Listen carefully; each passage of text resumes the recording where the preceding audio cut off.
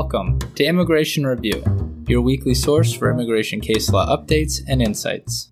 I'm your host, Kevin A. Gregg, back again to review the week's precedential immigration cases, rummaging through the decisions so you don't have to. This podcast is sponsored by Kurzban, Tetzeli & Pratt, also known as KKTP, a law firm where I'm also a partner. Whether you are facing an immigration obstacle, a serious injury, or a legal issue in your business, KKTP will aggressively protect your best interests.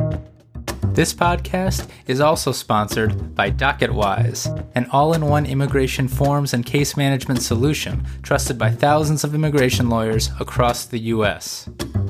I really like DocketWise. It makes immigration applications easy by allowing the clients to provide information through simple online questionnaires that are shareable by text or email and available in multiple languages.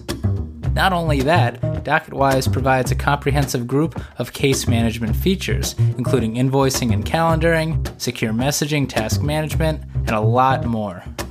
You can learn all about DocketWise and receive a 10% discount on your subscription by heading to docketwise.com/immigration-review, so they know we sent you.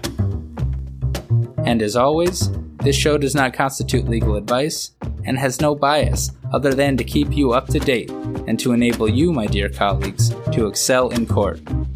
So, without further ado, let's start the review.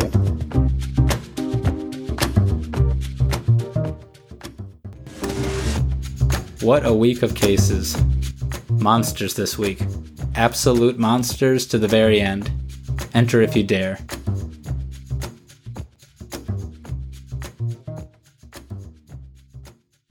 First is Gales v. Warden et al., published by the Third Circuit on September 3rd, 2021. Going to start off with a pair of detention cases, and this first one actually arises in district court and last Friday. I missed it last week, but it has not escaped my grasps. And I'll skip over the district court class action summary judgment specific stuff and get right to immigration law. This case is about mandatory detention under INA Section 236C. That statute mandates that certain non-citizens, mostly those convicted of certain crimes, be detained in immigration prison without even the opportunity for a bond hearing to decide if detention makes sense, and no matter how much the non-citizen has been rehabilitated while in prison. But of course, how would one know whether they're subject to mandatory detention? Or should I say, how would they challenge it? If DHS claims, for example, that a non-citizen was convicted of an aggravated felony, that non-citizen is subject to mandatory detention. But as all loyal listeners know, whether a crime actually matches the definition of an aggravated felony is complicated, and can't be left simply to the decision of a DHS detention officer. Well, in 1999, the BIA tried to account for this problem in Matter of Joseph, a case that actually served as my introduction to immigration in law school many years ago. Thank you, David McAfee. At a Joseph hearing, the IJ determines whether the conviction, or if applicable, conduct, subjects the non-citizen to mandatory detention. But even the government agreed in this Third Circuit case here that, quote, the standard of proof currently applied at Joseph hearings is virtually undefined, end quote. Generally, DHS's requirement is a low one, and IJ need only determine that DHS has established probable cause to believe that the non-citizen has been convicted of an aggravated felony or is otherwise subject to mandatory detention, which then shifts the burden to the non-citizen to essentially make their entire legal case. And remember, many of these detainees don't have attorneys. Plus, as the Third Circuit points out, if appealed to the BIA, it takes months. And the BIA often weighs any ambiguity on the issue, that is, whether case law shows that the crime subjects the non-citizen to mandatory detention, against the non-citizen, due to the burden-shifting framework. So DHS's burden has been a low burden with huge consequences for over 20 years. And that's really what's at issue in this case. What's the standard of proof, and what are the burdens for Joseph hearings? Now first, and I'm not going to get into all the rationale here, but to start off, the Third Circuit held that INA Section 236C is constitutional. The Third Circuit believed itself foreclosed on the constitutionality of the statute by multiple Supreme Court decisions, and really, it is. But then the Third Circuit dropped a big one, holding that at a Joseph hearing, DHS has the initial burden by a preponderance of the evidence, rather than mere probable cause, to establish that INA Section 236C mandatory detention applies, quote, as both a factual and a legal matter, end quote. This, all you asylum attorneys can appreciate, equates to a, quote, more likely than not, end quote, analysis. Get those adverse withholding and CAT cases describing how difficult that standard is to meet ready, Third Circuit practitioners. Third Circuit made this finding by applying the always applicable Matthews Supreme Court test and finding, among other things, that, quote, the loss of liberty for detainees is a particularly weighty interest, end quote. Indeed it is. So any risk of error should be borne by the government, not the detainee.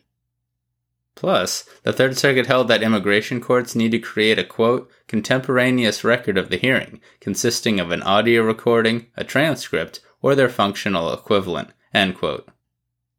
Put another way, it looks like EOIR needs to start recording Joseph hearings like the other hearings it holds.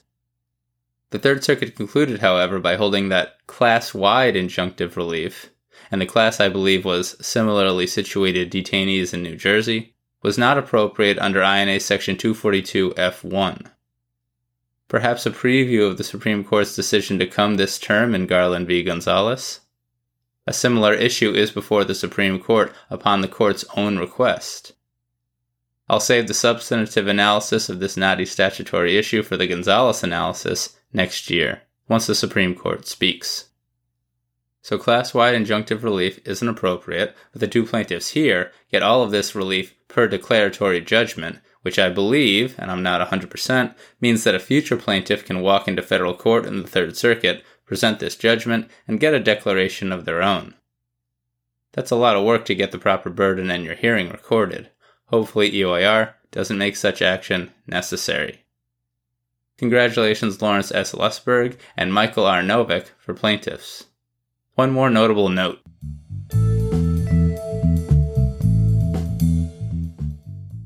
Per the Third Circuit's notation, it appears that former BIA Chairman Paul Schmidt, who many once reported may have been forced off the BIA at the beginning of the W. Bush administration, dissented in Joseph to advocate for a similar standard as the one now instituted all those years ago. I guess Chairman Schmidt wins 22 years later, and at least in the Third Circuit. And that is Gales v. Warden et al.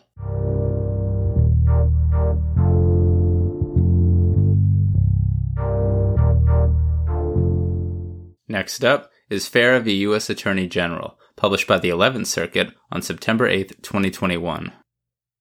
This is another case about detention, as well as asylum and related relief, plus some categorical approach analysis. It's a doozy. Strap in. Mr. Farah was born in Somalia and is a member of the minority Darad tribe. His family was persecuted terribly as a child and he fled to Kenya. He entered the U.S. as a refugee in 1996, and the only reason he didn't become an LPR is because he missed his fingerprinting appointment. Then, from 2003 to 2006, he was convicted of several crimes. DHS placed him in removal proceedings. He conceded removability and was ordered removed, but DHS could not return him to Somalia, as it rarely can, and so it released him after 6 months, per Justice Kennedy's necessary concurrence in Zadvydas. Unfortunately for non-citizens everywhere, Mr. Farah then committed several more crimes after his release. So DHS tried to remove him to Somalia again, but he ended up on that ill-fated flight with 91 other Somalis that got stranded in Africa for a few days, and that, due in part to the advocacy of Professor Rebecca Sharpless and her clinic at the University of Miami, led to the reopening of a bunch of their cases. Mr. Farah was one of the non-citizens who got his removal proceedings reopened as part of the litigation, but upon reopening, DHS charged that his later convictions, of which there were many, amounted to CIMTs, controlled substance offenses, and a crime of domestic violence, each of which individually and in totality made him removable and ineligible for immigration relief. He conceded removability again and, it appears, applied to adjust status under the Special Adjustment of Status provision for refugees under INA Section 209, and in the alternative, asylum, for among other reasons, as an Americanized Somali who feared al-Shabaab. The IJ denied relief and protection, and the BIA affirmed. Before the 11th Circuit, he moved for and was granted a stay of removal pending his petition for review. Then, as petitions for review take a long time and he remained detained throughout all of it, he filed a federal habeas corpus action in district court, alleging that his prolonged detention pending petition for review was unlawful. Here's where this decision gets very important and very complicated. The district court dismissed the habeas case by relying on a footnote from the 11th Circuit's 2002 decision in Akinwale v. Ashcroft, which had mentioned that the detention of non-citizens with final administrative orders like Mr. Farah is governed by INA Section 241A. That's important, because under the Zadvydas concurrence, as I mentioned, and according to this panel, it is, quote, presumptively reasonable, end quote, to detain a non-citizen for up to 6 months post-final order of removal. As a removal order becomes administratively final once the BIA rules, Mr. Farah was well over that time during the petition for review, making his detention here not presumptively reasonable. However, and based on that Akinwale footnote, quote, the district court concluded that Mr. Farah had interrupted his 6-month clock, end quote, in violation of INA Section 241A by, quote, moving for and obtaining a stay of removal. So his continued detention did not violate due process, end quote. And that means that he could not get habeas relief and he couldn't get released from detention pending petition for review.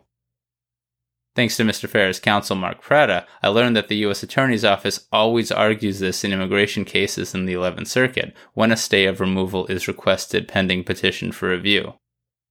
And you've kind of got to move for a stay because non-citizens, or at least detained non-citizens, with petitions for review pending in the 11th are subject to removal before the 11th Circuit, or any circuit really, decides the petition for review.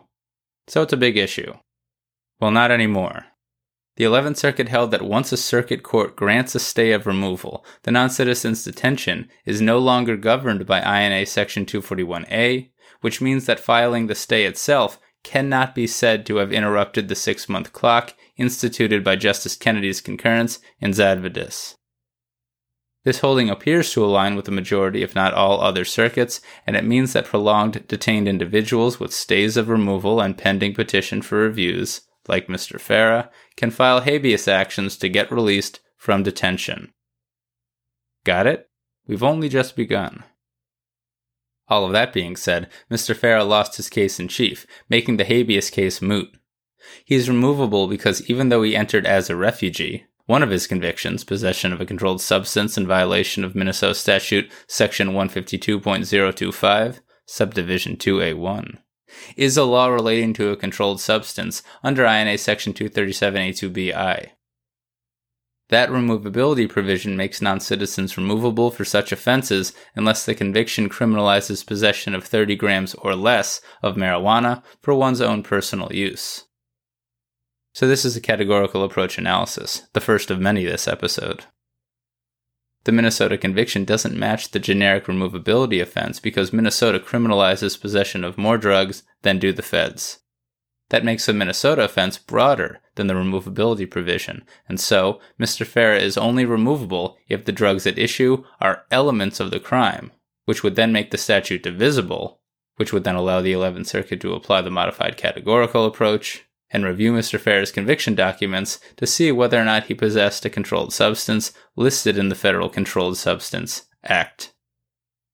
The 11th Circuit held that all of those things are true. And really, the divisibility analysis on this very Minnesota statute was directly addressed by the 8th Circuit in Rendon v. Barr, published just before the podcast started. The 8th Circuit also recently relied on Rendon to make a similar finding in Ahmed v. Garland, discussed on episode 50 of the podcast, so check it out if you're interested. Anyway, the 11th Circuit essentially adopts the 8th Circuit's analysis in those cases. The text of the Minnesota statute and the state case law indicate that the identity of the controlled substance is an element of the offense that a jury must find to convict the defendant. That makes the statute divisible as to the controlled substance possessed, and so, looking at the conviction records under the modified categorical approach, the 11th Circuit saw that Mr. Farah possessed oxycodone, and you can't do that under Minnesota or federal law. Alternatively, and of course there's an alternative holding in this decision, the 11th Circuit held that Mr. Farah's conviction for assault under Minnesota Statute Section 609.222, Subdivision 1, makes him removable as an aggravated felony crime of violence, as defined at INA Section 101A43F, and by extension, 18 U.S.C. Section 16A. Again, categorical approach. The Minnesota crime makes it unlawful to, quote, assault another with a dangerous weapon, end quote. And actually, the 11th Circuit seems to concede that the assault definition in Minnesota doesn't necessarily require physical force in all instances, which would seem to mean that it can't be an aggravated felony crime of violence because 18 U.S.C. Section 16A requires intentional physical force. However, unlike other forms of assault in Minnesota, this one also requires the use of a dangerous weapon, and a, quote, act committed with a dangerous weapon that either physically harms someone or intentionally puts him in immediate fear of bodily harm or death inherently requires the use, attempted use, or threatened use of physical force, end quote. The 11th Circuit also held, it appears to me, that the IJ and the BIA properly denied Mr. Farah's application for a waiver of inadmissibility in conjunction with his refugee adjustment of status application by applying the matter of gene framework. That is, by weighing his substantial criminal history and alcohol problems against the hardship that he and his family will face in Somalia. Finally, the 11th Circuit affirmed the denial of withholding of removal and cat protection. It held that the BIA did give, quote, reasoned consideration, end quote, to Mr. Farah's claims by sufficiently citing to and analyzing the record evidence.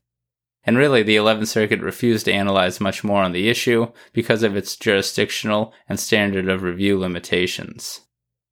Although here's a quote for you circuit practitioners trying to make similar reasoned consideration arguments before the circuit courts, quote, if evidence is highly relevant, the board must at least acknowledge that evidence, either implicitly or explicitly, in its decision, end quote. Not nothing. Mr. Farah therefore lost, but made some good law along the way. Mark & Company, that decision was too long and too detailed for my weary mind. You are barred from further circuit litigation for the rest of the year. I know it was really long, but just two more things.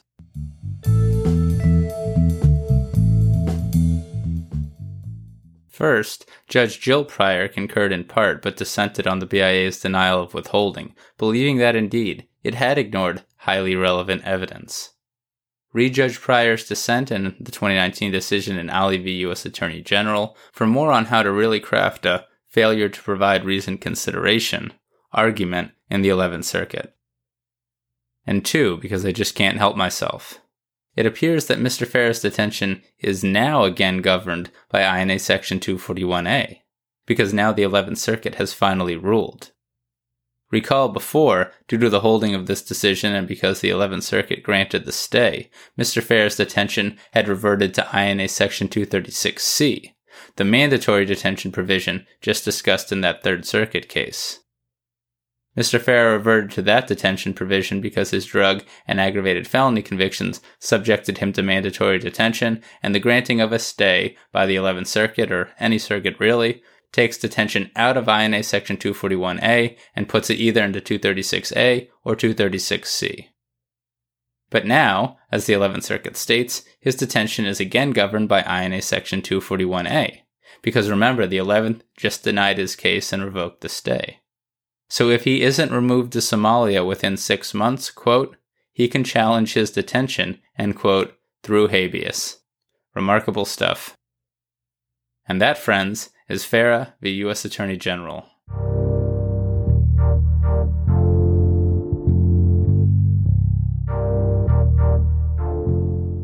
Sticking with the 11th, we have Talamantes Enriquez v. U.S. Attorney General, published on September 9th, 2021. This is a shorter, although only slightly less complicated, case on aggravated felonies. Mr. Talamantes Enriquez entered the United States unlawfully from Mexico in 1994. He was placed in removal proceedings and has U.S. citizen qualifying relatives, so he applied for non-LPR cancellation of removal under INA Section 240A-B. But he's ineligible if he's been convicted of an aggravated felony. Mr. Talamantes Enriquez has one conviction for Georgia simple battery under OCGA Section 16-5-23 from February 2001. He was sentenced to, quote, confinement for a period of 12 months, end quote, but he didn't actually serve it. It could be executed, however, if he violated probation. 2 months later, he was again convicted of Georgia simple battery, this time sentenced to 12 months confinement, which he was allowed to serve on probation. The immigration judge found that both convictions constitute crimes of violence aggravated felonies under INA Section 101A43F, which we just discussed. Both convictions originally entailed a sentence of imprisonment to at least 1 year, which is required of such aggravated felonies. And it appears that whether the Georgia statute satisfies the definition of a crime of violence, as employed at 18 U.S.C. Section 16A and incorporated by reference by Section 101A43F, is not at issue in this case. What is at issue is what happened next. During the BIA appeal in 2017 or 2018, Mr. Talamantes Enriquez sought and obtained, quote, clarification, end quote, on the convictions from the Georgia State Court. That clarification made clear that actually, he was sentenced on a standard checkbox form in the early 2000s that made it seem like he was sentenced to confinement and probation, when actually he wasn't. The state court clarified that he actually received a, quote, sentence of 12 months probation, and none of that sentence was to be served in confinement insofar as he did not violate probation, which he did not, end quote. So the BIA remanded proceedings. The IJ wasn't convinced on remand and reached the same conclusion as before. This time, the BIA affirmed. And here, the 11th Circuit upheld the BIA. First, it agreed that yes, OCGA Section 16-5-23 matched the definition of a crime of violence aggravated felony at INA Section 101A43F and 18 U.S.C. Section 16A. It actually didn't determine whether the conviction is categorically an aggravated felony and jumped right to divisibility. Under the Georgia statute, a person commits the offense of simple battery when he or she either, quote, 1, intentionally makes physical contact of an insulting or provoking nature with the person of another, or 2, intentionally causes physical harm to another, end quote. Reviewing that text in Georgia State Court decisions, the 11th Circuit determined that Parts 1 and 2 just mentioned are separate elements of the crime, that is, they're separate offenses, making the Georgia statute divisible as between the first and second way of committing the assault crime. Under Georgia case law, quote, simple battery based on physical contact of an insulting nature, end quote, that is, the second way to violate the statute, quote, must be charged specifically, end quote. And a defendant can be convicted of both crimes for a single act, and, quote, that is possible only because of divisibility, end quote. This means that the court was permitted to look at Mr. Talamantes Enriquez's conviction documents under the modified categorical approach and determine if he was convicted of the first or the second way of violating the simple battery statute. And in this case, although the charging document doesn't expressly list subsection 2 or any subsection, the elements alleged match a subsection 2 charge. That is good enough for this panel. Subsection 2 requires intentional use of force, and so the conviction matches the definition of an aggravated felony crime of violence. But that's not the end of it, because again, to be an aggravated felony, the crime of violence must entail a term of imprisonment of at least 1 year. Now, at least one of those original sentences in the early 2000s totally meets that definition. INA Section 101A48 defines a term of imprisonment as, quote, incarceration or confinement ordered by a court regardless of any suspension of the imposition or execution of that imprisonment or sentence. And that's what Mr. Talamantes Enriquez got. But remember, the conviction sentences were later clarified to make clear that he was sentenced only to probation, not to any confinement. That should cut it to negate an aggravated felony crime of violence finding, no? No. To quote Judge Carnes, quote, give us a break, end quote. The clarification occurred 17 years after the sentence and wasn't made by the same sentencing judge.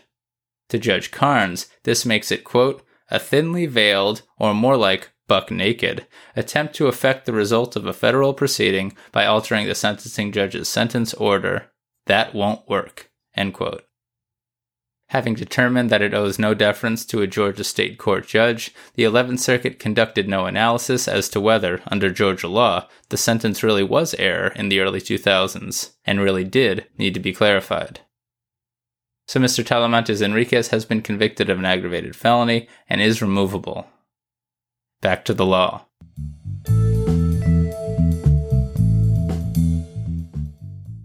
I don't know. The court never says it, but the whole divisibility analysis seems irrelevant unless the first of the two ways of violating OCGA section 16-5-23 is not a crime of violence aggravated felony. So cite to this case for the proposition that Georgia's simple battery isn't categorically an aggravated felony? I would. See also footnote 1 in the decision. And finally, Mr. Talamantes Enriquez argued that the clarification really means something under the BIA's 2016 decision in matter of Estrada. The 11th Circuit rejected that argument for a few reasons, not least of which because Attorney General Barr vacated Estrada in matter of Thomas and Thompson. So this is the first decision that I'm aware of relying on Attorney General Barr's decision in Thomas and Thompson, which vacated, to paraphrase LeBron, not one, not two, but 3 BIA decisions regarding the effect that post-conviction state court relief will have in immigration court. Seems like Thomas and Thompson is ripe for review, Attorney General Garland. And that is Talamantes Enriquez, the U.S. Attorney General.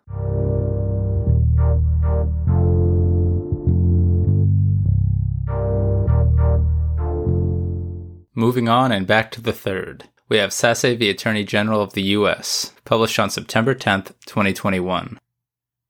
This case is about crimes involving moral turpitude, or CIMTs. Mr. Sasse is from Sierra Leone and was admitted into the United States as a lawful permanent resident in 2007. But as relevant here, in 2018, he was convicted of aiding and abetting aggravated identity theft in violation of 18 U.S.C. section 1028A, A1, and he was sentenced to 24 months imprisonment. Because he had already been convicted of one CIMT prior, if this conviction is a CIMT as well, he's removable for being an LPR convicted of 2 or more CIMTs not arising out of a single scheme of criminal conduct. The Third Circuit held that yes indeed, Mr. Sasse's conviction is a CIMT. First, it held that 18 U.S.C. section 1028AA, the federal aggravated identity theft statute, is clearly divisible, because subsection C of that statute lists 9 different specific ways to commit the crime, each specifically numbered. That means that the modified categorical approach can be used to see which subcrime Mr. Sasse was convicted under. Having done so, quote, "It is clear from that agreement that this plea includes an admission to conduct constituting the predicate felony of bank fraud, an undeniable CIMT, and a crime specifically enumerated in section 1028A, C5, end quote. Because that subcrime requires, quote, fraudulent intent, end quote, it is a CIMT. So said the Supreme Court, 70 years ago, back when interracial marriage was also morally turpitudinous. The Third Circuit rejected Mr. Sasse's argument that his aiding and abetting crime criminalized mere possession of a fake ID without fraudulent intent, because the statute requires that the aiding and abetting be in relation to one of the principal crimes, which again, in this case, requires a fraudulent intent finding. The Third Circuit distinguished Mr. Sasse's case from matter of Cerna, wherein the BIA held in 1992 that mere possession of an altered identity document in violation of 18 U.S.C. section 1546 was not a CIMT. And that statute, section 1546, is incorporated into Mr. Sasse's larger statute of conviction at subsection C7. So if the Third Circuit had determined that 18 U.S.C. section 1028AA wasn't divisible, it would seem Mr. Sasse's conviction would not be a CIMT, because the statute does not appear to be categorically turpitudinous. But the statute is divisible, and what Mr. Sasse did is different than what Mr. Cerna did. Again, Mr. Sasse's subsection of conviction requires an intent to defraud. That makes it a CIMT. Mr. Sasse, therefore, will lose his green card. Big week, but I must note simply.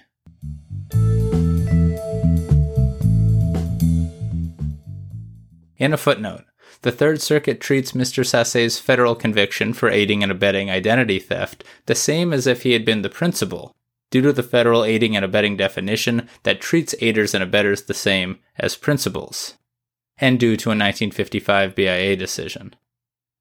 But I don't think that's necessarily the case, depending on how a state conviction defines aiding and abetting. Again, this was a federal conviction, so that's not an issue here, but it might be an issue in another jurisdiction. I might be misremembering, and I can't remember the name, but I seem to recall a 2017 Ninth Circuit case on the issue analyzing an aiding and abetting statute from Washington state. Look into it if you have a state law aiding and abetting conviction. There might be a there. And that is Sasse v. Attorney General of the U.S.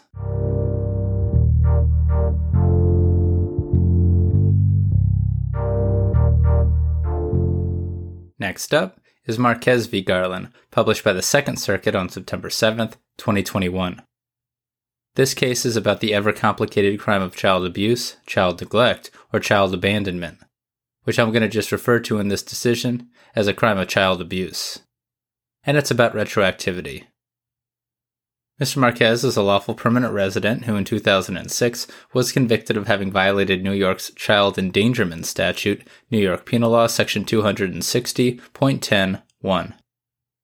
In 2019, an IJ ordered him removed, holding that the conviction makes him removable under INA Section 237A2EI as a crime of child abuse.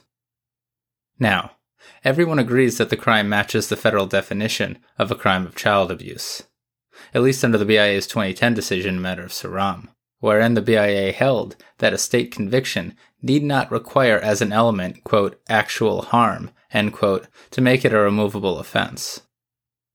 Rather, all that's required, to paraphrase, is a, quote, sufficient risk of harm to the child, end quote. Plus, the Second Circuit's 2019 decision in Matthews v. Barr is directly on point on this very New York statute. So that's a no-go. Mr. Marquez, therefore, argued that matter of Saram shouldn't apply retroactively. He got his conviction in 2006, and Saram came out in 2010, so he argued that to apply the new definition of a crime of child abuse to his conviction would be unfair. The Second Circuit disagreed and held that matter of Saram can be applied retroactively. Even though new legislation and new rules usually only apply prospectively, that is, to future conduct, and while the BIA is held to similar standards in this regard, as is, say, Congress when it legislates, retroactivity is a 5-factor test in the Second Circuit. The, quote, most significant factors, end quote, are factors 2 and 3, quote, whether the new rule presents an abrupt departure from well-established practice or merely attempts to fill a void in an unsettled area of law, and the extent to which the party against whom the new rule is applied relied on the former rule, end quote. Here, both factors favor retroactive effect for matter of Saram. First, that second factor. The Second Circuit held that Saram wasn't an abrupt departure from prior BIA precedent, as was, say, matter of Abaya and matter of Diaz-Lizarraga with CIMT case law in 2016. But rather, matter of Saram was merely, quote, filling a void in an unsettled area of law, end quote, which followed the BIA's 2008 decision on the very issue in matter of Velázquez-Herrera. Velázquez-Herrera had expressly left open the possibility that the crime of child abuse removal provision might include statutes that don't require actual harm, so says the Second Circuit, and so matter of Saram wasn't an abrupt departure on the BIA's part. Nor, according to the Second Circuit, did the 1999 BIA case matter of Rodriguez-Rodriguez set out an actual harm rule. And in any event, Rodriguez-Rodriguez involved a different, albeit similar, removability provision. So matter of Saram is not an abrupt departure. The final factor analyzed, the extent of reliance on the BIA's former rule, also cuts against Mr. Marquez, because according to the Second Circuit, the BIA didn't really have a rule yet, so there was nothing for Mr. Marquez to rely upon in 2006 when he pled guilty. Nor would such reliance have been reasonable, which is really the standard anyway. Having so held, the Second Circuit determined that it lacked jurisdiction to review Mr. Marquez's challenge to the BIA's denial of cancellation of removal because he didn't bring any questions of law or constitutional claims except one. He argued that the BIA violated past precedent by considering police reports at the cancellation of removal stage. But kind of like before, the Second Circuit held that there is no such rule preventing the BIA from considering police reports at the cancellation of removal stage, and so no rule was violated. So Mr. Marquez lost his case. More on this issue in 30 seconds. And that is Marquez v. Garland.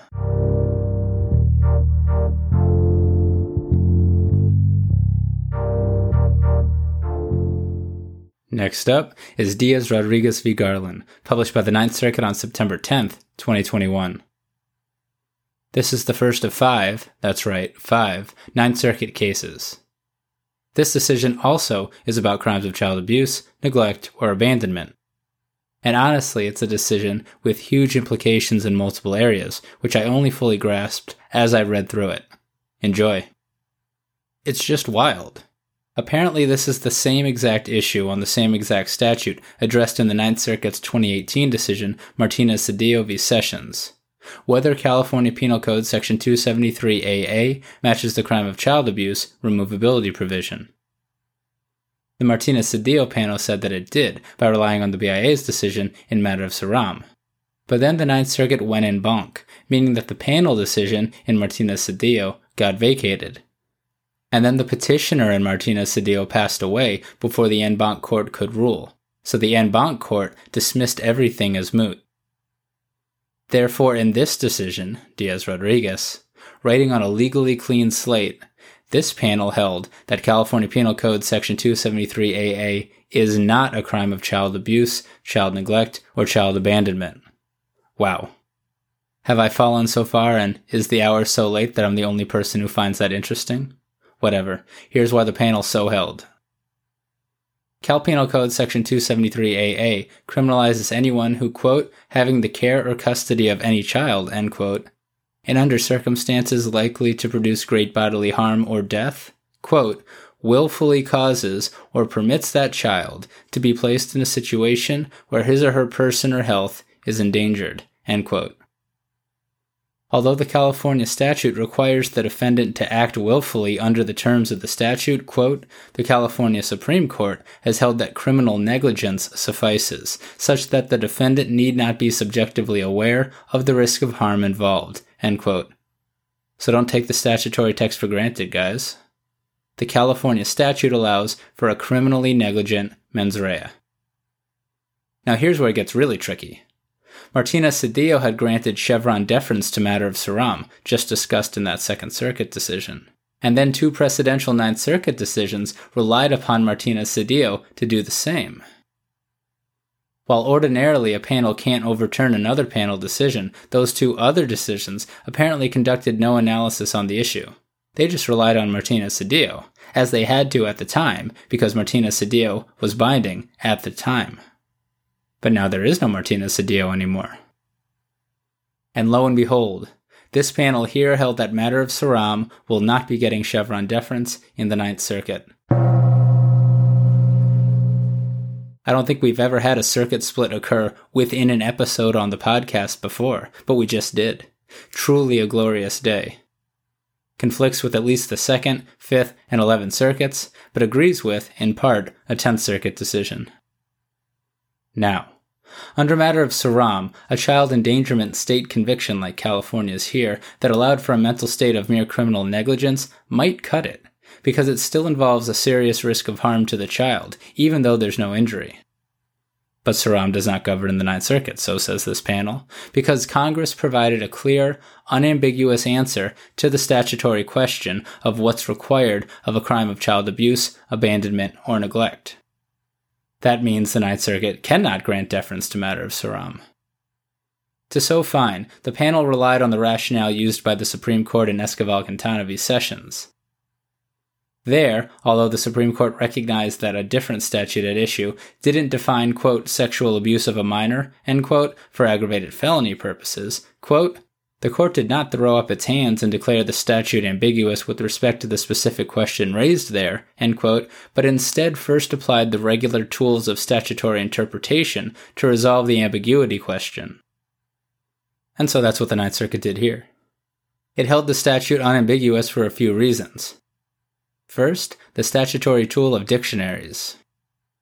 To step back, in Saram, the BIA held that the INA's reference to a crime of child abuse, child abandonment, or child neglect actually referred to a single unitary definition, rather than three separate definitions. Made life easier for immigration practitioners, but to be candid, I never quite got it. And I guess neither does the Ninth Circuit. It held here that the dictionary definitions of those terms preclude such a unitary conclusion. Each phrase, abuse, abandonment, or neglect, is clearly a separate concept. Honestly, this seems a bit not great for non-citizens.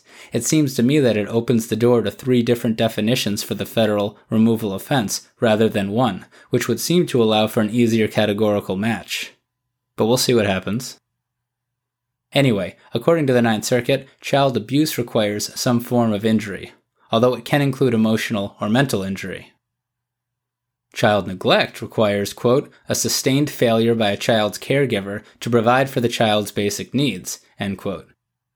While child abandonment is, quote, understood to involve the forsaking of one's parental duties, end quote. More to the definitions, but that's an overview.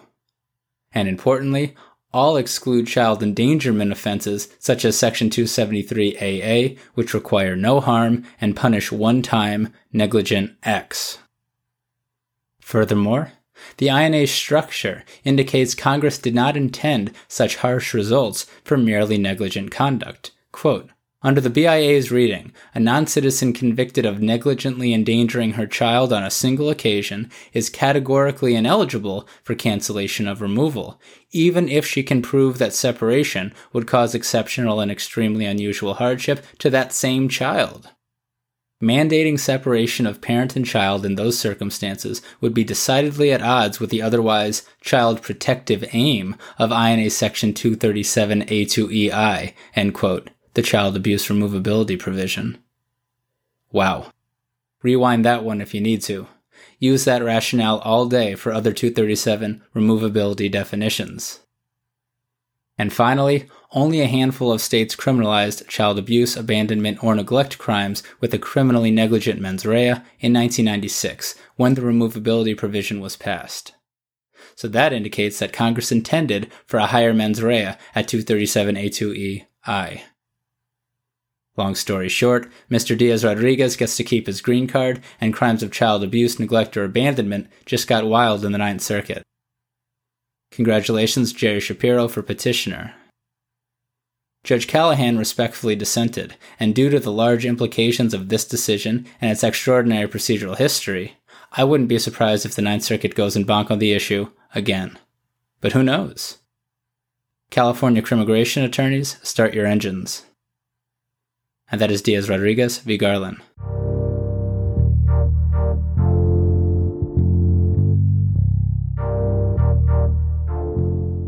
Next up is Benedicto v. Garland, published by the Ninth Circuit on September 9th, 2021. This decision is about due process and Convention Against Torture protection. Mr. Benedicto did not succeed. Mr. Benedicto is from the Dominican Republic and entered the U.S. as a tourist at 16 or 17 years old in the 1970s. He became a lawful permanent resident at 22 in 1980, but got several convictions in the 1980s and 1990s, many related to a heroin addiction. Then, in 2003, he was convicted in Washington state for some serious domestic violence crimes. So he's in trouble. But he also has schizophrenia, and he was deemed mentally incompetent at his first removal hearing, meaning that the immigration judge appointed him a qualified representative, or QR, that is, an attorney to represent him, likely pro bono. Mr. Benedicto was so aggressive towards everyone due to his mental illness that his QR attorney filed a motion to terminate proceedings, arguing that he couldn't represent Mr. Benedicto. The IJ denied the motion but allowed the QR to withdraw as counsel. A new QR was appointed, and she filed a similar motion to terminate because Mr. Benedicto wasn't cooperating with anyone, and again, there's no indication here that his lack of cooperation is for any reason other than his schizophrenia. The IJ granted a bunch of continuances, but not the motion to terminate. The IJ required DHS to provide the QR with Mr. Benedicto's immigration record without Mr. Benedicto's authorization, which he would not give, and for the QR to plead to the charges in the notice to appear for Mr. Benedicto. The IJ ordered Mr. Benedicto to testify, and based on the testimony documented in this decision, he clearly has a mental illness. The IJ determined that Mr. Benedicto was removable and had been convicted of aggravated felonies that, reviewing the circumstances of those convictions, were so serious that it barred him from withholding of removal under the INA and made him eligible for only CAT deferral. The IJ denied that too, noting that while there was no doubt Mr. Benedicto believed what he was saying, his fear that, for example, his cousin controlled the government of the Dominican Republic and would kill him was not objectively reasonable. Nor did the record show that the mentally ill or prisoners are tortured in the Dominican Republic, at least by the government or with its acquiescence. The BIA affirmed, as did the Ninth Circuit, first due process and the denial of the motions to terminate. The safeguard due mentally incompetent non-citizens in immigration proceedings are governed by the U.S. Constitution and the BIA's 2011 decision in matter of Mom and its 2016 decision in matter of MJK. But to summarize, appointing an attorney is considered a very good safeguard, and it's largely up to the IJ in a given case of what other appropriate safeguards are required. Here, the Ninth Circuit deemed the safeguards implemented by the IJ, which additionally included many continuances and much more, sufficient.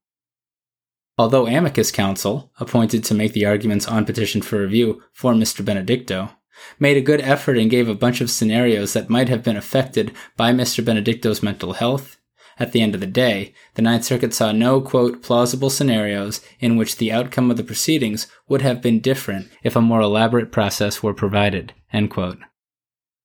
Turning to CAT deferral, the Ninth Circuit affirmed the IJ and the BIA's denial, holding that the objective record did not show that the Dominican police, prison, or mental health professionals torture individuals like Mr. Benedicto, or that he will more likely than not be tortured.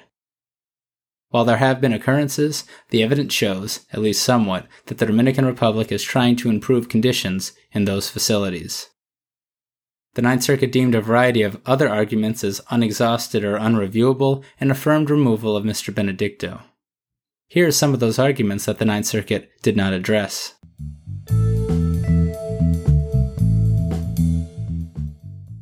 The Ninth Circuit did not review whether the only appropriate safeguard under matter of MAM and under the extreme conditions in this case was termination, because the argument wasn't made to the BIA, making it unexhausted.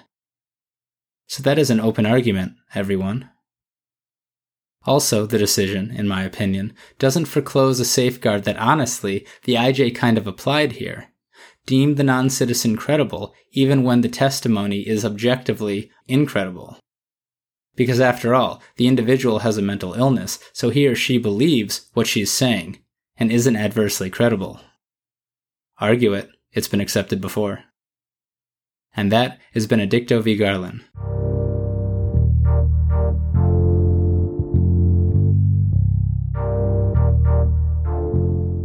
Next is Arejita Martinez v. Garland, published by the Ninth Circuit on September 7th, 2021. Big old case on reinstatement, relief and protection, and statutory interpretation. Keep 'em coming. Miss Arejita is from El Salvador. Growing up, his father believed him gay, beat him severely, and was very cruel.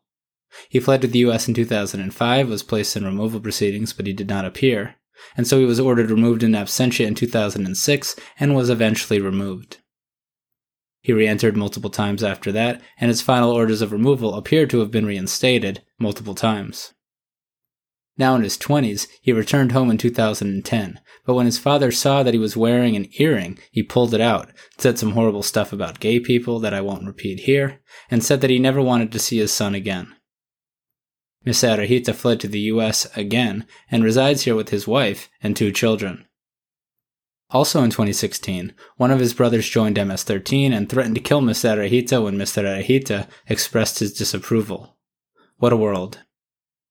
Mr. Errejita was discovered by ICE in 2017, and ICE reinstated that 2006 removal order.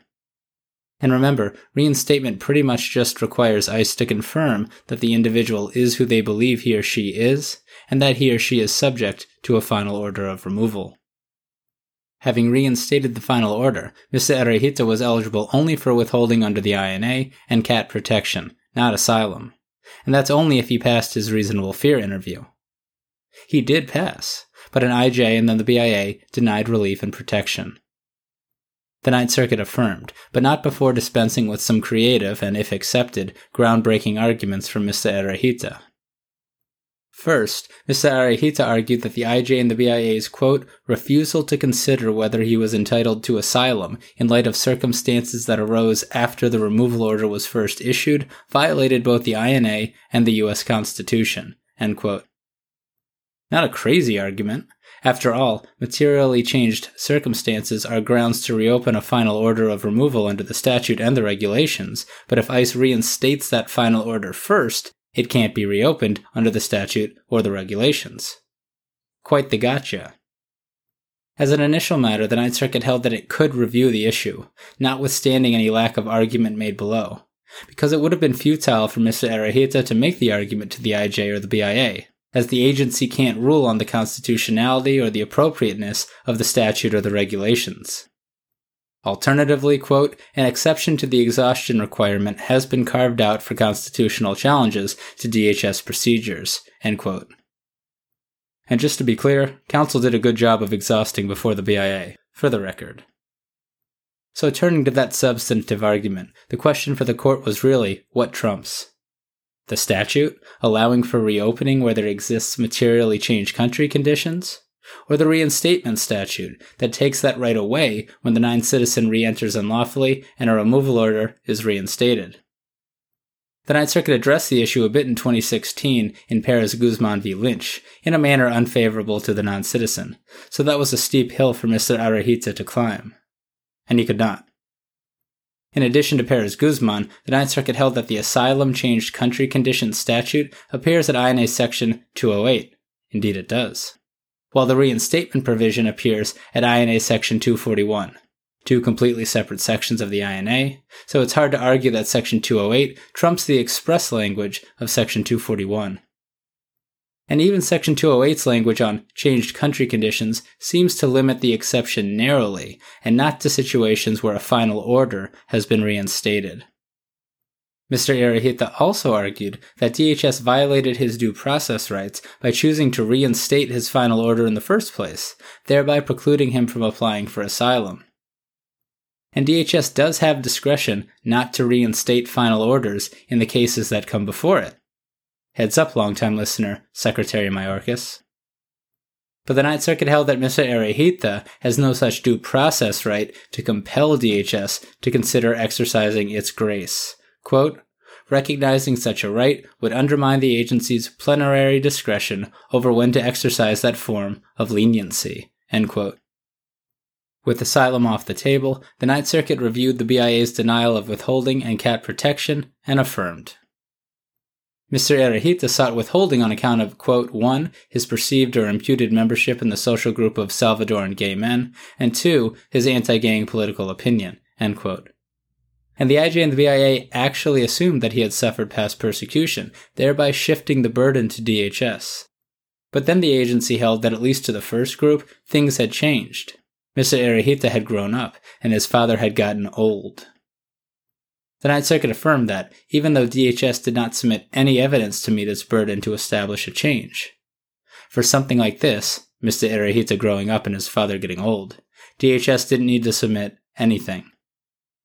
The Ninth Circuit also held that it was Mr. Errejita's father, rather than El Salvador generally, that was the proper focus about changed conditions. It's not the case that, quote, DHS can defeat the presumption of future persecution only by affirmatively proving that no one else will persecute the applicant on the same basis, end quote. Interesting. Plus, the record doesn't compel that circumstances for LGBTQ or perceived LGBTQ individuals in El Salvador are so bad as to mandate withholding or cat protection. As to gangs, the phone call with the brother just wasn't enough. This despite the court recognizing that, quote, perhaps Mr. Erejita is right, that return to El Salvador is a death sentence for those willingly to vocally oppose the MS-13, end quote. But Mr. Erejita is not a vocal opponent. The quote might help another case, though. Finally, the Ninth Circuit affirmed cat denial, noting that the BIA properly considered all harms in the aggregate. Big one, and bad for the non-citizen. Let's move on. And that is Erejita Martinez v. Garland.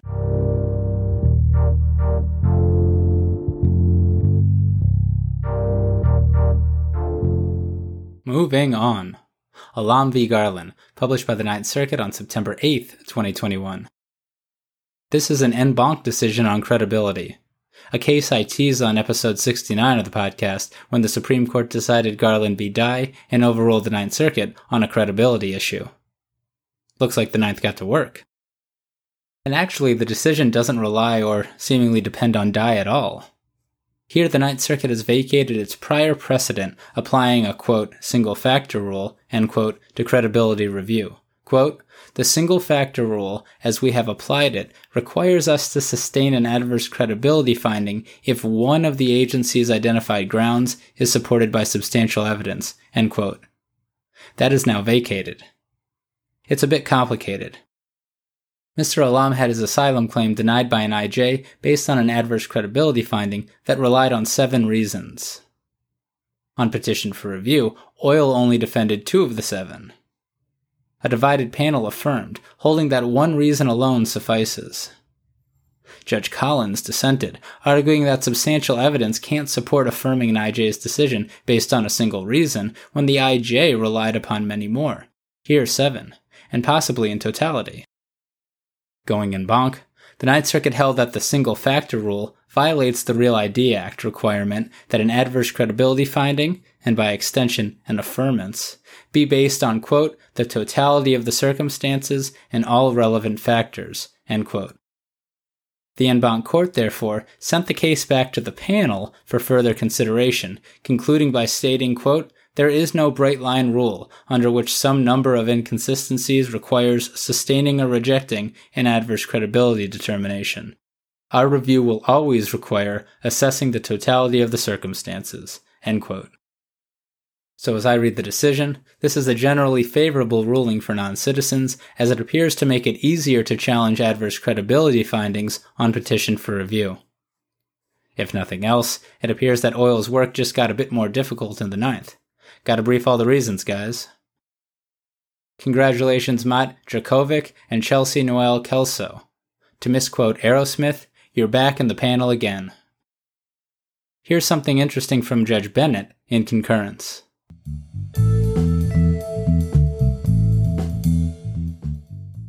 Judge Bennett wrote in concurrence to note that there are a lot of similar judge-made rules in the Ninth that should be overturned following the Supreme Court's last term, which seemed to target the Ninth kinda heavy. Here's one of them. Apparently in the Ninth Circuit, and barring a narrow exception, there is a, quote, categorical rule that a petitioner's lie to the asylum office always counts as substantial evidence for an adverse credibility finding, end quote.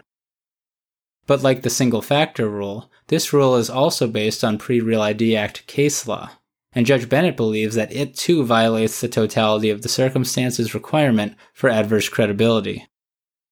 If you've got this issue on petition for review, Judge Bennett has teed up your argument. And that is Alam v. Garland.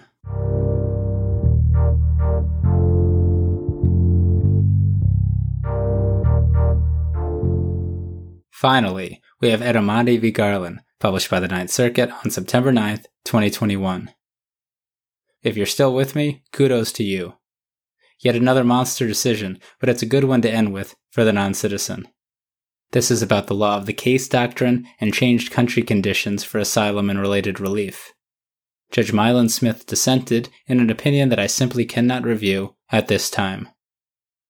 Mr. Edamadi is from Iran and came to the U.S. in 1996.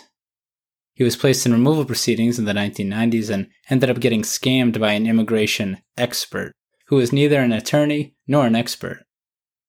This unscrupulous individual convinced Mr. Adamati to embellish his asylum application and provide false documents to the court that purported to show past persecution based on a political opinion in Iran. The individual who did this was prosecuted during the removal proceedings in federal court for being a bad human. Mr. Adamati allegedly converted to Christianity in or around 1999 during those removal proceedings and added a fear of religious persecution to his asylum application. But at the merits hearing in 2002, the IJ discovered the forged documents related to the separate asylum claim and denied everything based on an adverse credibility finding. The IJ even made a frivolous finding, which pretty much bars non-citizens from applying for any form of relief in the future. The IJ refused to take testimony from Mr. Adamati's pastor in the United States. The BIA affirmed, as did the Ninth Circuit in a panel unpublished opinion in 2007. Mr. Adamati was not removed and moved the BIA to reopen his case in 2018, based on changed country conditions in Iran for Christians. Quite the knotty issue, for after all, the IJ and the BIA refused to believe that he's even a Christian all those years ago, but it seems like he totally is. The BIA denied the motion because 1. Mr. Adamati did not include an I-589 asylum application with his motion, 2. He was previously deemed not credible on the Christianity thing, and 3. He didn't, allegedly, provide new and previously unavailable material evidence of changed country conditions for Christians in Iran. Mr. Adamati petitioned for review in the Ninth Circuit on the denial of the motion to reopen, and here we are again. Hoyle first argued that under the law of the case doctrine, Mr. Adamati couldn't succeed, because another Ninth Circuit panel had already upheld the adverse credibility finding regarding whether Mr. Adamati was even a Christian. But according to this Ninth Circuit panel, the law of the case doctrine is merely, quote, a guide to discretion, end quote. As between Ninth Circuit panels, and I guess as between courts of any kind, a prior panel's decision should generally be followed by a subsequent panel unless the prior decision was clearly erroneous, there's been an intervening change in law, or, quote, substantially different, end quote, evidence was produced at the second proceeding. Interesting. The Ninth Circuit noted that actually, the law of the case doctrine probably doesn't apply at all in this case, because the doctrine really only applies to legal issues, not pure factual issues or fact-heavy mixed questions of law and fact, like credibility. But even assuming it applies, the Ninth Circuit held that it was not bound by the prior panel's finding. It so found, essentially, by reviewing the adverse credibility finding and determining that it was not supported by substantial evidence, which in turn makes the prior panel's affirmance of that credibility finding clearly erroneous. This is mainly because the IJ's finding was based on a belief that Mr. Adamati lied about being baptized, when the record before the IJ did show that he had been baptized, with lots of supporting evidence. The IJ also erred in relying on minor inconsistencies, so said the Ninth Circuit, bringing back a great quote from one of its 2.5-decade-old case, quote, generalized statements that do not identify specific examples of evasiveness or contradiction in the petitioner's testimony are insufficient, end quote. Plus, the IJ didn't let Mr. Adamati's lawyer even call the pastor to testify. He did, however, submit forged documents. But while the falsus in uno falsus in omnibus maxim may allow a court to disregard all of a respondent's testimony when the respondent lies in one area, it does not allow a court to disregard a completely separate claim, supported by other evidence that does not depend on credibility. At a minimum, the law is, quote, clear that an adverse credibility determination cannot destroy an entire Convention Against Torture claim, end quote. And neither the IJ, the BIA, nor the prior panel applied that rule. So the adverse credibility finding does not bar this panel from remanding the case for a grant of the motion to reopen. As to the fact that Mr. Adamati did not attach a new asylum application to his motion, the Ninth Circuit held that the regulation clearly does not require a respondent to include a new I-589 in order to reopen a previously filed asylum application based on changed country conditions. This is different from, say, a motion to reopen to apply for relief in the first instance. That requires a new application with the motion to reopen, but that's not what's happening here. Read the decision, though, and be careful in other circuits. As to conditions in Iran for Christians, evidence shows that they have indeed changed materially since 2002. That includes, but is of course not limited to, Mr. Adamati's own affidavit because, get this, quote, "The board is required to accept as true the facts stated in an affidavit unless they are inherently unbelievable," end quote. Regardless, the BIA failed to conduct the appropriate analysis of conditions from 2002 as compared to 2018 when the motion was filed. Great law on this one as well about what precisely the BIA must do and how applicants can meet their burden to establish changed country conditions. So the Ninth Circuit remanded for, presumably, reopening, but only for Mr. Adamati to present a religious-based Convention Against Torture claim. I'm not sure why it's limited to CAT, the decision doesn't say. But maybe, just maybe, it's because this panel didn't technically disturb the prior panel's affirmance of the IJ and the BIA's frivolous finding, which would bar all relief under the INA. But CAT protection is not under the INA. It's a creature of regulation. Aha. Congratulations Judith L. Wood and Beth S. Persky for petitioner. Shoot me an email. Tell me if I got it right. One more quote before you can all stop listening to me.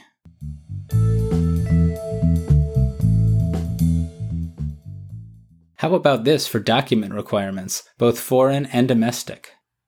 While IJs, quote, have the discretion to disregard that evidence so long as they give a reasoned explanation, end quote, the IJ, quote, did not have that discretion here because the government never disputed the authenticity of Adamati's evidence and the evidence could be readily authenticated, end quote. Keep that front and center at your individual hearing and on appeal. DHS has burdens too, and your evidence gets in and gets considered de facto if DHS does nothing. And that is Adamati v. Garland.